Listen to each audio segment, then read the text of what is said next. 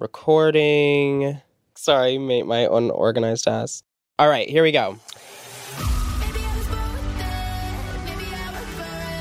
Hello, everyone. Welcome back to Generation, the podcast, the official audio companion to the HBO Max original series, Generation. My name is Gigi Good, featured walk-on extra extraordinaire. And I am Wembley Sewell, not a walk-on, just a fan of one of the walk-ons, editor-in-chief of them.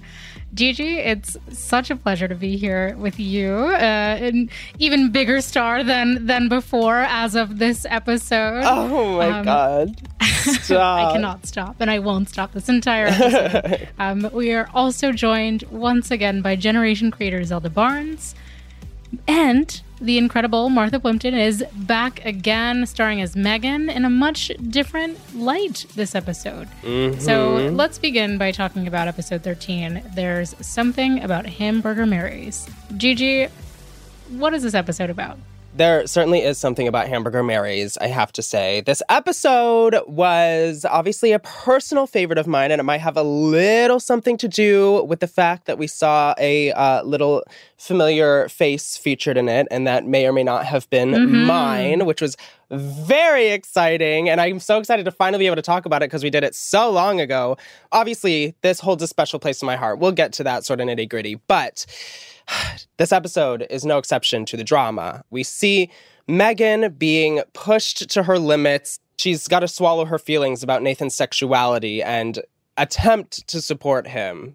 A line is finally drawn between Greta and Luce. Chester and Beau have their first fight. And as Greta attempts to communicate with Riley, things kind of fall apart. So Megan is certainly not the only one not getting her way at the drag show. I was the only one getting my way at the drag show.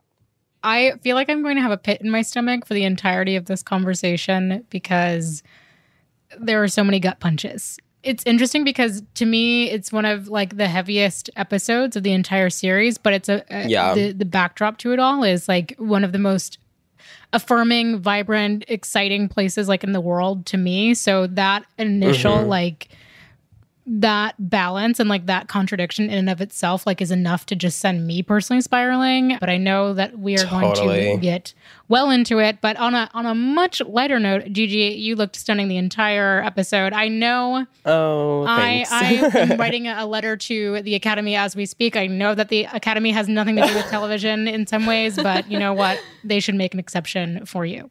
Listen, I rehearsed day and night for months for this gig, so. Well, it paid off. I truly cannot wait to dig into the making of this episode with our guests. Welcome back to the program, Zelda. Hi, I'm so glad to be back. We also are so lucky to be back with the amazing Martha Plimpton. Miss Plimpton, if you're nasty, how are you? I'm so good. Thank you so much for having me back. I'm going to go ahead and say that parts of the night at a one Hamburger Mary's feel like immediate exposure therapy for Megan. Can you talk about what this change in like Megan's whole 180 that she has to do feels like in her mind at this moment? Well, I think it's funny because she's sort of convinced to go to this evening by Mark, by her husband, with a line that it's sort of deceptive. Because his line is, you can't steer the boat if you're not in the boat. Mm-hmm. And I think that, that's sort of a smart thing for Mark to say to her because, she's a control freak. And, and so I don't think she goes there to experience something new or to share in her son's new reality or to try and understand anything. I think she goes because she knows that she can't be in control of something she's not part of. Right. Mm-hmm. And so from the moment that they arrive, she senses that this is not going to be something she can control. And it begins with, meeting the glamorous coven outside, of this coven, these gorgeous drag queens who are immediately taking to Mark and, playing with him, and he's playing right back. that is the first sign that she's out of her element and she won't be able to control this thing. And that's why she's immediately thrown off balance. And then, going in, that's where she's at. That's the mood she's in. And she's angry. And she's scared. Very scared. Yeah, totally. And it just kind of spirals from there. As you mentioned, she sees Naomi doing this throuple thing, which is completely insane to her. It's just, what is she doing? And the first that that's the first exposure she has. Exactly. To it. She has no idea. Exactly. Right? She has no idea. And it's just not something she wants to see her daughter doing, And then, as the evening progresses and as the tension gets higher, and she sees this example of people being so loving and so accepting. And, she sees Anna praising and loving on her niece, and she's guilt-ridden, but also trying to stick with her set of rules. We talked about last time that people like Meghan, they're terrified of the unknown in life. They don't like the inherent chaos in life. And so they need to have a set of rules and they need to have a set of boundaries. Is inherent chaos. Like everything about that environment. Absolutely. Which is, I think that's the beauty of it, But absolutely. And it is beautiful. But to Meghan, it is like being thrown into the fire from the frying pan. Her immediate need to get out of there. And also her weird, why is Mark enjoying this so much? There's a jealousy there. There's a sense that she's lost her husband as well. She's completely alone in this space and she needs to get out. And I think what you said, Gigi, is, she's spinning out. Yeah. She's totally spinning out. And I think that's an accurate description of her state of mind. I think it shifts a little bit when she senses that she's being dared by her son. There's so much tension in the room that really only feels like it's coming from Meghan. And it seems like everyone else who's there wants her to just be they're trying really hard to make her feel comfortable and to make her feel welcome. But there's clearly just that little voice in the back of her head that's not letting her do it. Martha, you begin the episode and end the episode with a very powerful performance, which really sticks in my head very clearly because, again, I was there watching you sing You Gotta Be on karaoke, which is one of my favorite songs, and it was stuck in my head for so long after that. But it was really very powerful in person. And obviously, at the time that I had been on set for this, I had not seen most of the episodes leading up to this, so I had really no idea what was going on. But you could tell on stage as you were singing this song, the words of the song and the meaning behind it and why that song happened to have been chosen for you. It was very powerful. But I want to know, what was your process in preparing for this specific karaoke performance, and what might be your interpretation of this in regards to it being a speech of sorts? Right. Well, I'll be honest with you. Because Meghan is unprepared, I didn't prepare. Do you know what I mean? Yeah, totally. And I was in denial the whole week preceding that I would have to do it. I was totally in denial and completely ignoring the fact that I would have to do this. Yeah. I know the song the same way Meghan knows the song, Right. So, I know it enough, but not enough to remember all the words. You know what I mean? Sure. And then when those words are on the screen in front of you, that's right, in front of Meghan, she's like, "Oh shit, this is what the song means." Right. And I think, and she knows the song, so she's relieved. Right. But also the song, I think it occurs to her during it. Nathan chooses it to make a point to her. But she also realizes during the singing of it that it's about her too. And I think it hits her while she's singing it that she is desperately lonely. Totally. Desperately lonely. And she feels totally abandoned by everyone. By her husband, by her children, her friends. She feels totally abandoned. And she starts singing it, as part of a dare, and, singing it to show Nathan that she can do this. And and despite him. And, a challenge. But as she's singing it, she's realizing, oh my gosh, I am terribly alone. Do you know what I mean? And then, I mean, I don't know. Look, I don't know. In the process, I think we found that in the process of shooting it. We shot several different versions, as you know, Gigi, because you were there and you had to sit through it all those times. It was great every time. But I think that's the world in which we sort of, that's what we sort of finalized. That's what we sort of landed on in the end. Right. I mean, it was powerful. And it was like take after take. We were all just standing there in that bar, just like, wow. Thank you. And I mean, obviously, you're not belting the song by any means at all. But like, I think that there's so much power also in the faltering. Like, you can hear the fear, you can hear the loneliness, you can hear the introspection in every single line. Like, I was like, damn, like, you know, like while I was, and it just ends and you're like sitting there, you know, with nothing but your vocals and the lyrics. And you're like, that was a lot, you know, that's a lot to process. And it makes me so curious as to like, what's coming next? Like, where does one's brain heart go after a moment like that? Especially when you're looking at Megan, you're watching Megan and you're like, let's talk about boats. Like, she seems lost at sea. She's at sea, exactly. Yes, absolutely. Exactly.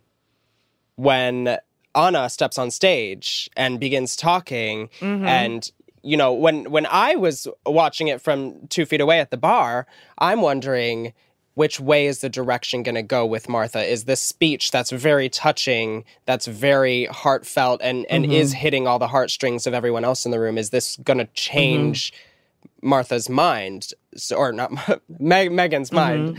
No, I know what you mean. I know what you mean. Yeah. So Well, I mean, but that's a good question, because what it does is, and I think we've all had a moment like this, where we know we're wrong, but we just can't say it. We cannot go there. It will totally take away our whole foundation, everything. It's that core thing when you know you're missing out, and you refuse to acknowledge it. Yeah. You know? And that's, I think, what the moment with Anna and her niece are doing. You know, that's what she's seeing. She's seeing this gorgeous, heartfelt, beautiful thing, and she's refusing to acknowledge it. And I think we've all been there at some point. We've all been too proud or too shut down or too jealous. It's a pride thing for sure. At some point. And yes, it's a pride thing, totally. And I think Mark is able to see that. He's able to see that and think it's beautiful. I definitely think we've dropped all these hints along the way of Mark being a bit more open-minded than Megan, but Megan is just running that household, and so Mark really just has kind of no say in anything that happens. He has to like run everything by Megan first, but I think he really is trying to push her in the direction of acceptance, and I think he really wants to be close with Nathan. I think he really wants to get to know Nathan better, and I think he doesn't want to be those like absent parents who like can't emotionally connect with their children. And the truth is, he has that line where he says to Megan, like, maybe Nathan wants you there. Like, maybe he actually wants you to go. It's not really that Nathan, like, wants his parents at this, like, event with his friends. It's more just that he wishes he had the type of parents who could go to that event and, like, have fun and, like, be accepting and be totally fine with all of that. And I think Mark is trying really hard to kind of give him that safe space, and Megan is fighting it so hard that it becomes really difficult for their whole family to kind of connect.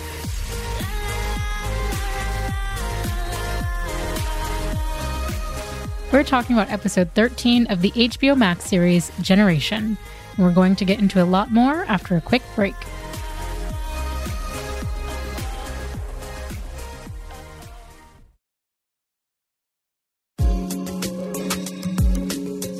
Hey everyone, welcome back. We are talking to Generation creator Zelda Barnes and Martha Plimpton, who stars as Megan.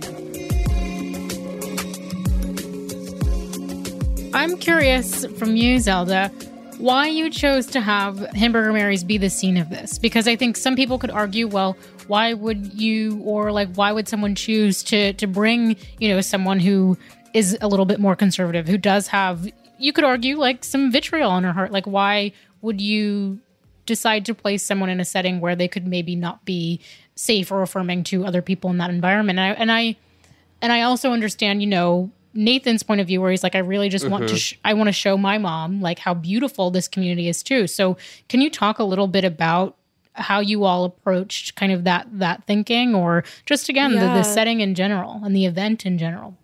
Absolutely. I mean, this is another one of those conversations that we just had for so long in the writer's room. We talked about all the little details for so long. And it was kind of a series of really interesting conversations just about, do we want this to be a scene where we kind of like delve into the psychology of like Megan's feelings about this community, Megan's feelings about her children and her family. And we really do want to make it clear that like there are sympathetic aspects to Megan's character. Like I think I would not get along with her in real life for sure, but that doesn't mean that you can just write her off as horrible and the villain. And I think that it was really important to us to kind of see her in this environment, actually encountering this environment and seeing her battle between like, which road do I pick here? Do I pick like acceptance and love and like discard everything I've been taught my entire life? Because that's also just like not easy to do. And I think that she is really, really struggling with that in this moment. The karaoke moment when she gets on stage, it's like a stupid prank that her son pulled, but I think Nathan is expecting her to storm off. And I think that she wants to kind of show him like, you don't know me as well as you think you do, maybe. Because I think as kids, we have so many ideas of like who our parents are fundamentally that aren't always correct. And we make a lot of assumptions about our parents and what they're capable of and what they want. And I think that it can be very tricky to remember that our parents are people too and have lived full lives too. And I think that in that moment, Nathan kind of is forced to, Megan wants Nathan to realize like, no, I can actually do this. Like I can do karaoke in front of a room of drag queens and queer people. Like, and she kind of puts herself out there. And it is kind of this odd moment where she's leaving and then she gets called up on stage and she doesn't leave, which is definitely kind of, it's not her saying I accept you and support you, but it's interesting that she doesn't just like look at Nathan and is horrified and storms off. She actually stays and sings. It is a step in her own way. It makes me very emotional like to talk about, because especially as people who grew up and, you had to go through the coming outs and dealing with unaccepting like family members, like to even just, I'm not one to give people like, you showed up. Like that's 100%. Just immediate credit. Absolutely. But like it is just seeing that step is like, I have like chills, like thinking about the scene again, because it's like, you're right. She could have just left. She could have said something terrible. Like she could have said, fuck all of you. Absolutely not. But like, no, I mean, again, exactly. Great. But like, it's, I think it's a big deal.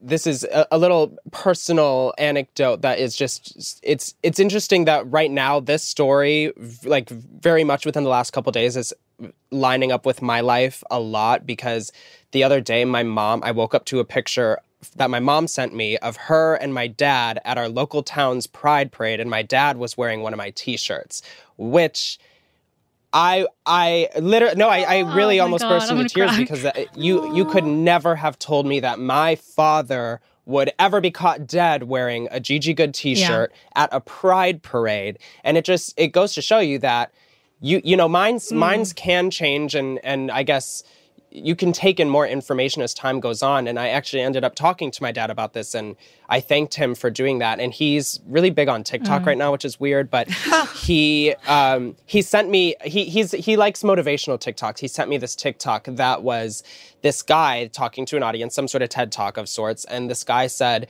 something along the lines of, as soon as someone stops talking to you is when you're going to listen. And that's exactly what happened, like with my relationship, is I, kind of just ruled it out. My dad is not on my side. I'm done. And then as soon as I stopped talking to him, he listened.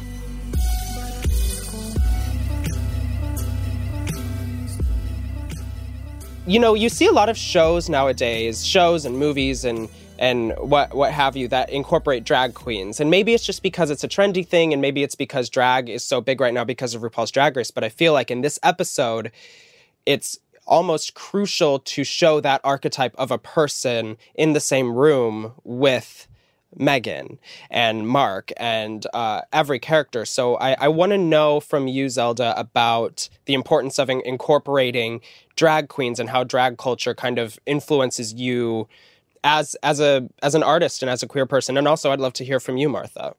Something we were thinking about a lot with this episode and talking about a lot is kind of like Megan in another life, like, would have loved drag. Like, if Megan had been raised in, like, another environment, like, if you look at her personality, like, I feel like Megan would totally watch Drag Race. Like, and it is just kind of, you realize that it's not who she is fundamentally. It's, like, how she's been raised and what she's been taught throughout her life that has made her kind of into the person she is.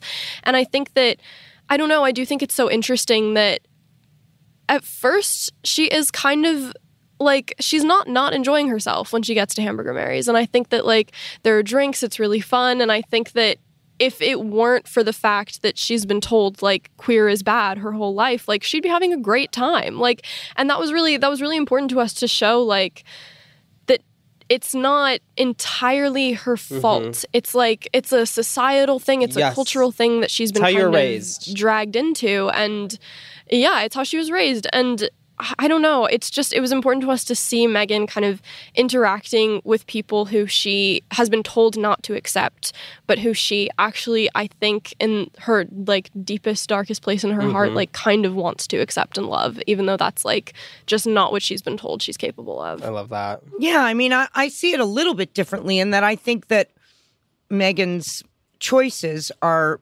very personal to her. And I think that she makes these choices based on a personality flaw, her organizational issues, her type A personality. I see her as being a very fearful person. And I see her as having, maybe in her past, the fact that she was a young mother, that she was probably a mother before she was ready, of her eldest daughter. I see that as being something that she does not want to repeat. And I think that her religion and her faith are a sort of convenient match for that. I mean, obviously, Zelda, you know, has a deep relationship to this character, so I'm definitely not contradicting you. But I definitely also think that she's a smart woman, Megan, and this is the way her smarts have led her. And it's very hard to let go of something like that. Very, very hard to let go, particularly when it's self-created. You know, her experience of drag is, I think Zelda's right. I think if she did not have this life system, this life structure, this very rigid life thing, then she would love drag. But she's made a choice to believe in this very narrow set of rules. And that's what gets her through the day. And without those rules, it's spin out time. And I think putting her in this room with all of these incredibly beautiful drag queens is really, it's jarring to her because they are beautiful. And is that a woman? Wait a minute. It's just, it hits a part of her brain that can't compute. Totally. Do you know what I mean? But that is alluring. It's alluring and it's mysterious and it's an unknown thing. You know, so there's a battle inside her going on the whole time. Curiosity and denial of curiosity. You know, those things are going on the whole time. Totally. Speaking of beautiful, alluring, gorgeous, mysterious drag queens, the tables have turned and I have been dying all episodes to like be watching this one. And I have to ask you, Gigi, obviously you are no stranger to working a camera, but I must know, what was it like being in front of the camera in this scripted setting? And I have to say, I loved seeing you. I'm bursting with joy right now. It was so much fun. Well, first of all, it's nothing like I've ever done before. It's nothing like Drag Race because, A of all, it is scripted, and I am not playing me for all practical purposes. I'm playing drag queen number 2. But what was so fascinating about doing this process was that we filmed this one episode over the course of 8 days or something like that. And it really brought you into the process of shooting from everyone's perspective. Like, I was in that one drag look swear to God, 8 days a row for like 12 hours a day. And it's so effortless and seamless in the finished product that it really just looks like there's a million cameras around the room and you never see one of them. So it was really fascinating to be a part of that aspect of filming. I've never really acted from a script, which was difficult to try and make everything, I guess, the same every single time, or as close as possible. But the thing that I really love the most is like, you know, we had watched the show from the first season and had done this podcast and had obviously loved the show and loved the characters. But it really wasn't until I met the people behind the characters and met the people behind the production and like meeting the hair people, the stylists, of course, like finally getting to meet Zelda and Daniel and Martha, everyone. It was just like such a warm, welcoming, so not stressful in any way, just like really fun. And it made me jealous that I was not on set every other filming day.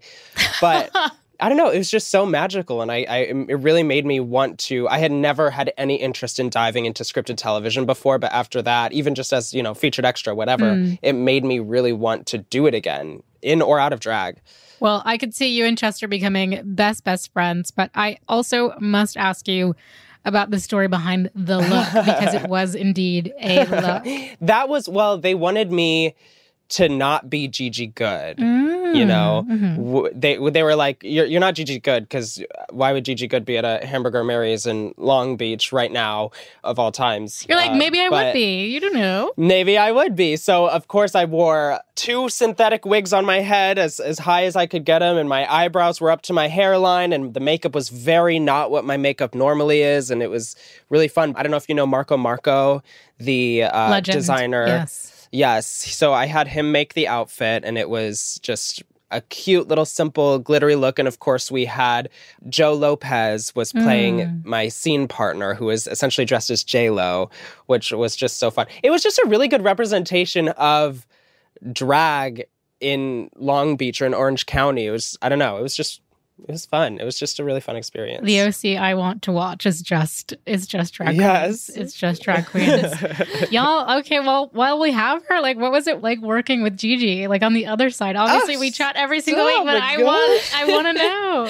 It was amazing. It was so much fun. It was so fun to, like, see you on set. It was crazy. The cast was so excited that Gigi was there. I remember Haley Sanchez came, like, running up to me and was like, Gigi's here. And I was like, I know.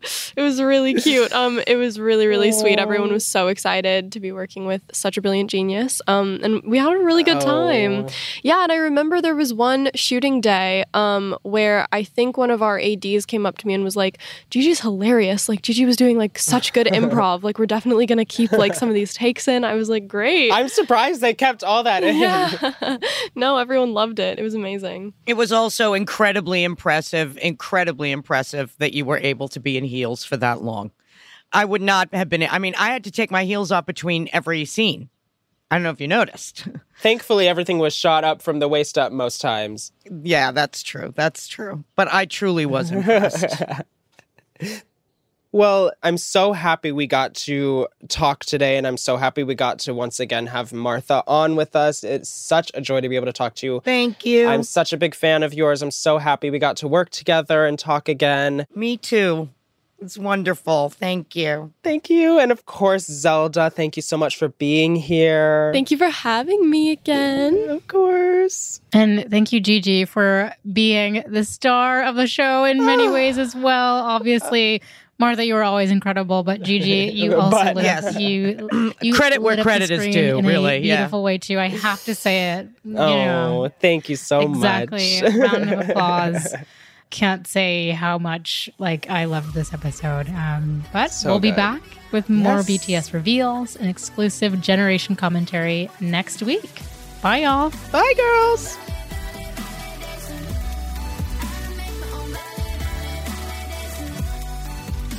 Generation the Podcast is a production of HBO Max and iHeartRadio, hosted by us, Gigi Goode and Wembley Sewell. The podcast is produced and written by Phoebe Unter, written and researched by Sierra Kaiser, and engineered, edited, and mixed by Matt Stillo. It's executive produced by Ethan Fixell. If you haven't already subscribed, rated, or reviewed Generation the podcast, please do so on the iHeartRadio app, HBO Max, Apple Podcasts, or wherever you get your podcasts. And of course, be sure to watch the series itself on HBO Max. Thanks for listening.